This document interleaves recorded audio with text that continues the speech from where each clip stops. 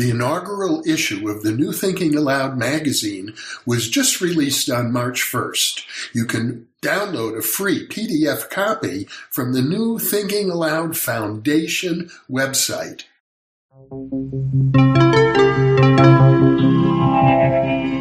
Thinking Aloud.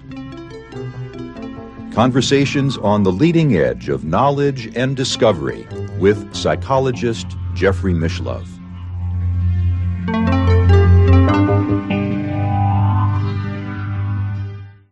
Hello and welcome. I'm Jeffrey Mishlove. No, hello and welcome. I'm Jeffrey Mishlove. He's not the real Jeffrey Mishlove. I am. I've got to start over.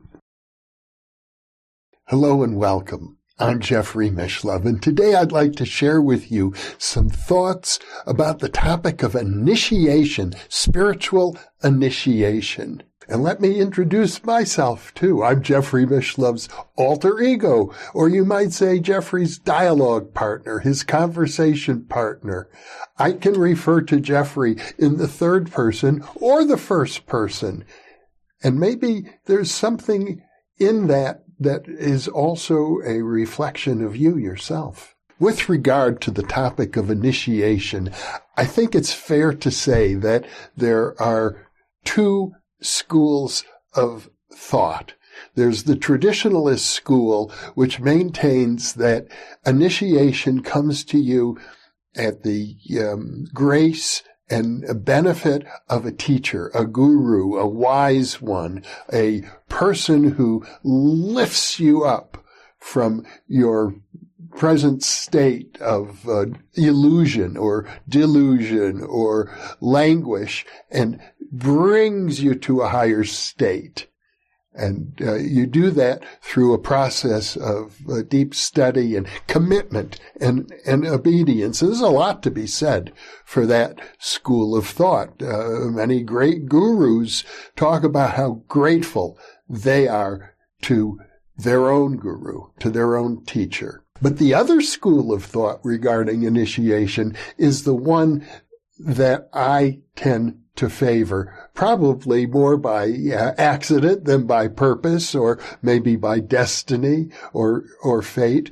And I think it's best expressed in a conversation I had with a man who was a mentor, not really a guru, but a mentor to me, a very important mentor. And I'm referring to Arthur M. Young, the inventor of the Bell helicopter. Well, that says something by itself right there. The man who invented the first commercially licensed helicopter and then became a deep student of metaphysics, founded the Institute for the Study of Consciousness, moved to Berkeley, established a center for the Institute for the Study of Consciousness in Berkeley, and in 1973 invited me and my good friend Saul Paul Sarag to move in to the Institute, simply as a residence, not with any incumbent necessity that we become his students, although we were actually happy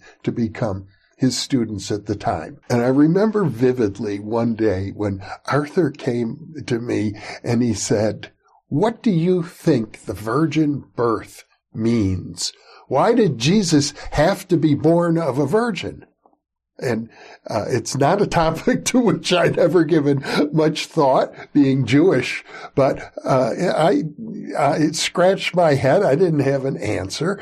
And he said to me, "The reason is because Jesus had to give birth to himself."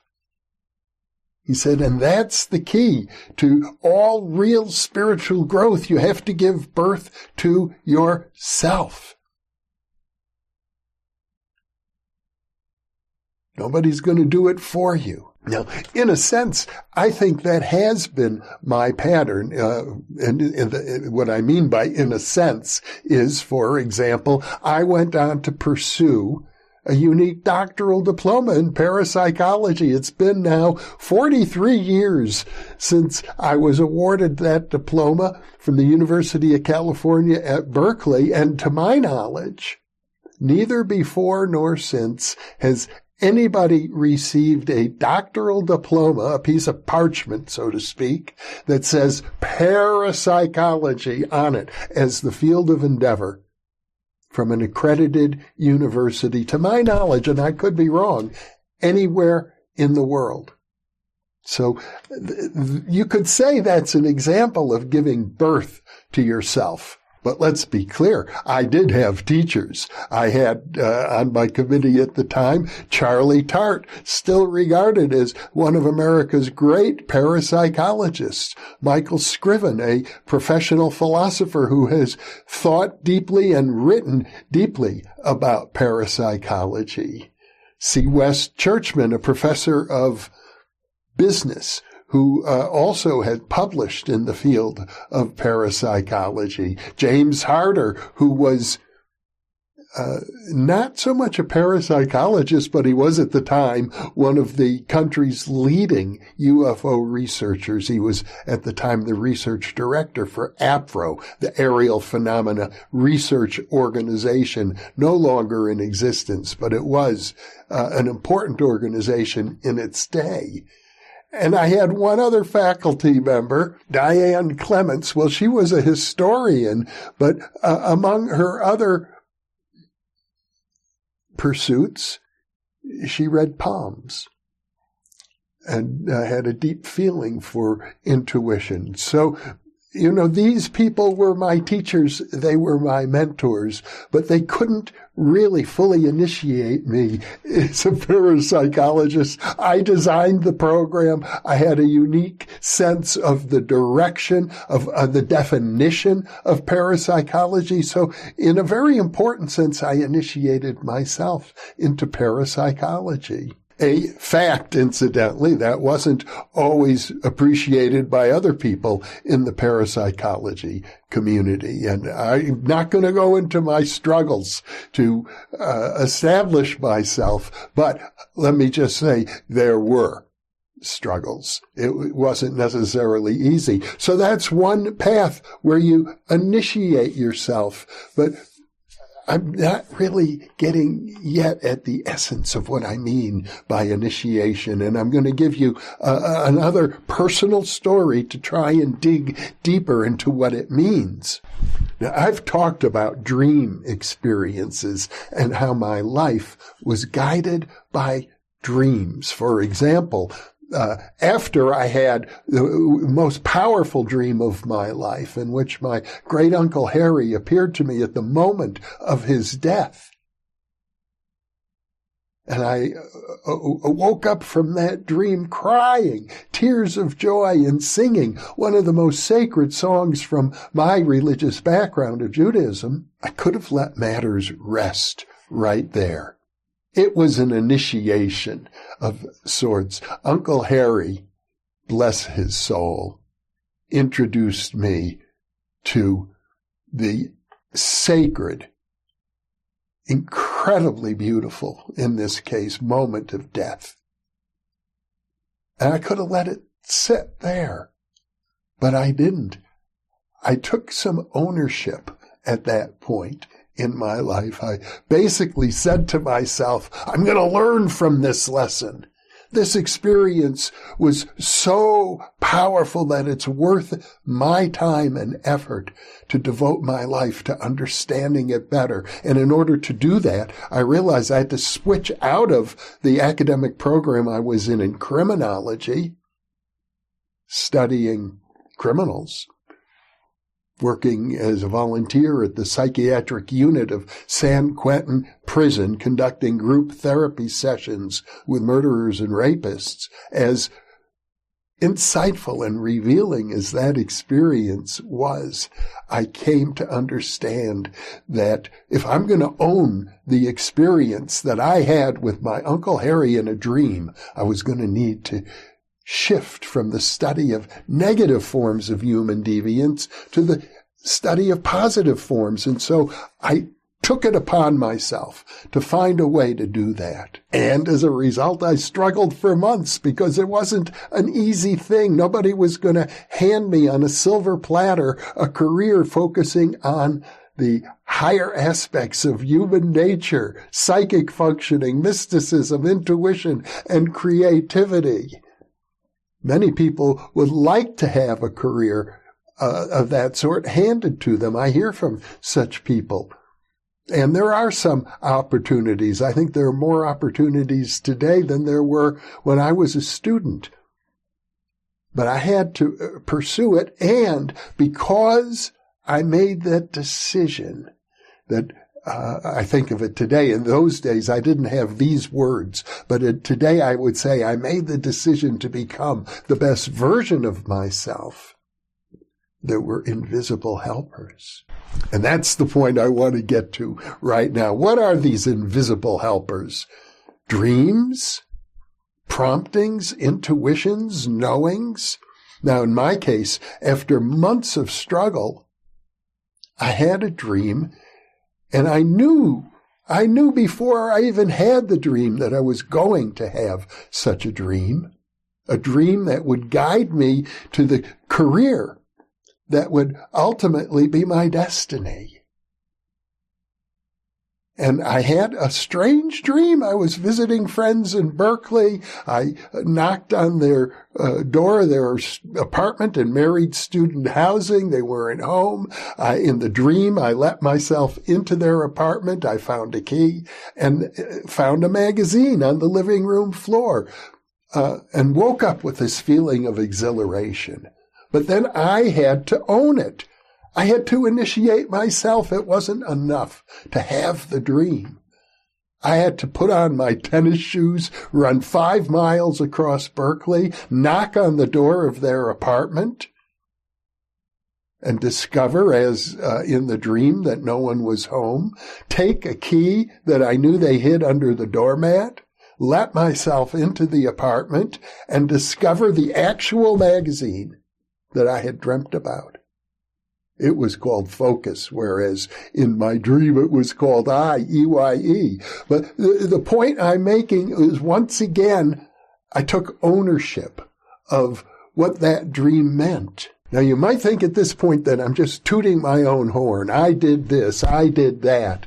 I took ownership. I initiated myself. I'm a hotshot.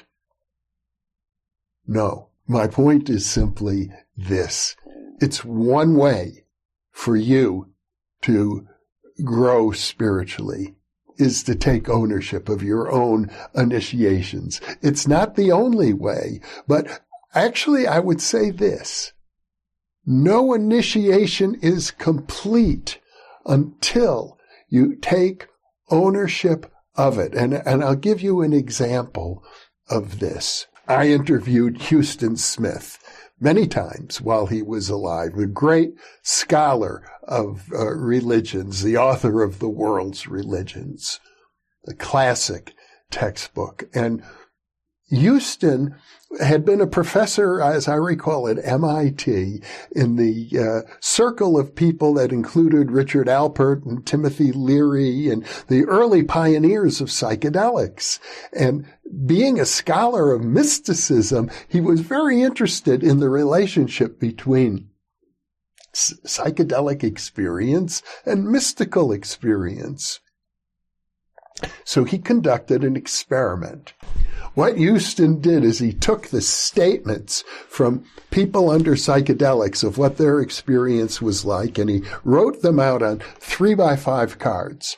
And he took the statements of the great mystics of religious history, the great saints, about their mystical experiences, and he wrote them out on 3x5 cards.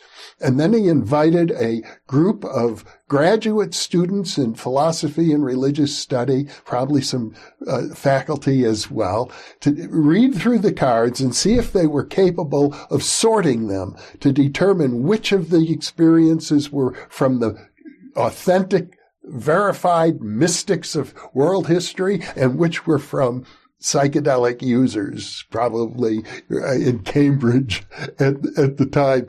And what he discovered was that they couldn't tell the difference. The mystical experiences were almost identical to the psychedelic experiences, so close that people who were skilled and knowledgeable in these areas couldn't separate them into two distinct piles. However, there was a difference, and this is what I think has to do with self-initiation. It's not enough just to have a mystical experience. The saints, as compared to the psychedelic users, made major contributions to society. They founded schools of thought. They did work in the world. They founded monasteries. They became influential people in what their ambitions were, and largely in terms of opening up more and more people to the kinds of experiences that they had. Now, it's certainly true that people who have taken psychedelics from time to time do as much. I can tell you this, that psychedelic use early in my life was a very important preparation for the ultimate decisions that I made to devote my whole life to the study of consciousness. But that's what it takes. It takes commitment. It takes a willingness to own the experience and make it central in your life, a mystical experience, for example, to say, I'm going to live out the insights that this experience has provided for me. So even though you might be initiated by a drug, and it can happen for sure, that's not enough. You have to own the implications of that experience for the initiation to become complete. I've talked about dreams. I've talked about inner promptings. I've talked about drug use. I've talked about teachers, mentors, and gurus. But I'd like to propose at this time that we are being initiated all the time, every moment of our lives. It has to do with the topic of my previous monologue, my previous InPresence monologue about thinking versus intuition. The point that I made there is that we never have a single thought, a sensation, or a feeling that doesn't have intuition at its very basis. Pure intuition, which is very rare. It's not as if it bubbles up readily to the surface of our consciousness. I compared pure intuition to the discovery of radium by Pierre and Marie Curie, where they started out with several tons of uranium ore, pitchblende, and out of that were able to isolate 1/10 of a gram of pure radium. Now, intuition might be like that. True spiritual contact. I think it is rare. I think it's encumbered by all of the influences of embodied life, all the urges of our body, all the promptings of our culture, of our family, of our country, and the necessities of creating balance on the planet, amongst other things. But every moment of our lives, these promptings are there, that still small voice that you might say could be always correct, always full of perfect wisdom, if only we could grasp it, if only we could apprehend it, if only we could own it. And owning it, however difficult, is what I mean by initiating yourself. It's not easy. Rudolf Steiner, the Austrian mystic, talked about initiation, spiritual initiation, and he said that in order to achieve spiritual initiation, you have to confront what he called the guardian of the threshold. He said there are two. There's the greater guardian and the lesser guardian of the threshold. And he described the guardians of the threshold as some of the ugliest, most awful beings you could ever imagine. Now, I've come to understand, and I may be wrong, I'm sure there will be people who will disagree with me, but my thinking about it is that the guardians of the threshold are nothing else than your own shadow, the dark parts of your own nature that you're unwilling to accept or recognize or deal with. Those need to be confronted, and that's another form of self initiation. No one can do it for you. You're the one who has to look in the mirror and take an honest inventory of yourself. That's part of what it means to be initiated in a spiritual sense. I want to give credit to one other person when it comes to this idea of being willing to initiate yourself, and that's Emmy Vatness, who is now the co-host of New Thinking Aloud and has been so for over a year. After I won the Bigelow competition, I realized I was going to take on a few other projects, and I wanted to keep this channel active and operating. So I asked for a few volunteers, and Emmy stepped up to the plate and said she'd give it a try. And I've been coaching her and helping her. But you see, Emmy has taken ownership of it. And I see her doing things way beyond anything that I might have ever instructed her in. She's allowing her own gifts to shine, and she is now owning for herself that position, a co-host of the New Thinking Aloud channel. I would say, in my humble opinion, Emmy is initiating herself in that regard. I think she's a shining example. And so I'd like to leave you with this thought. What are the ways in which you might initiate yourself into a newer realm of being, into becoming the best version of yourself? How can you do that? Now I'll leave you with that thought, and I want to thank you for being with me, and thank you for being with us.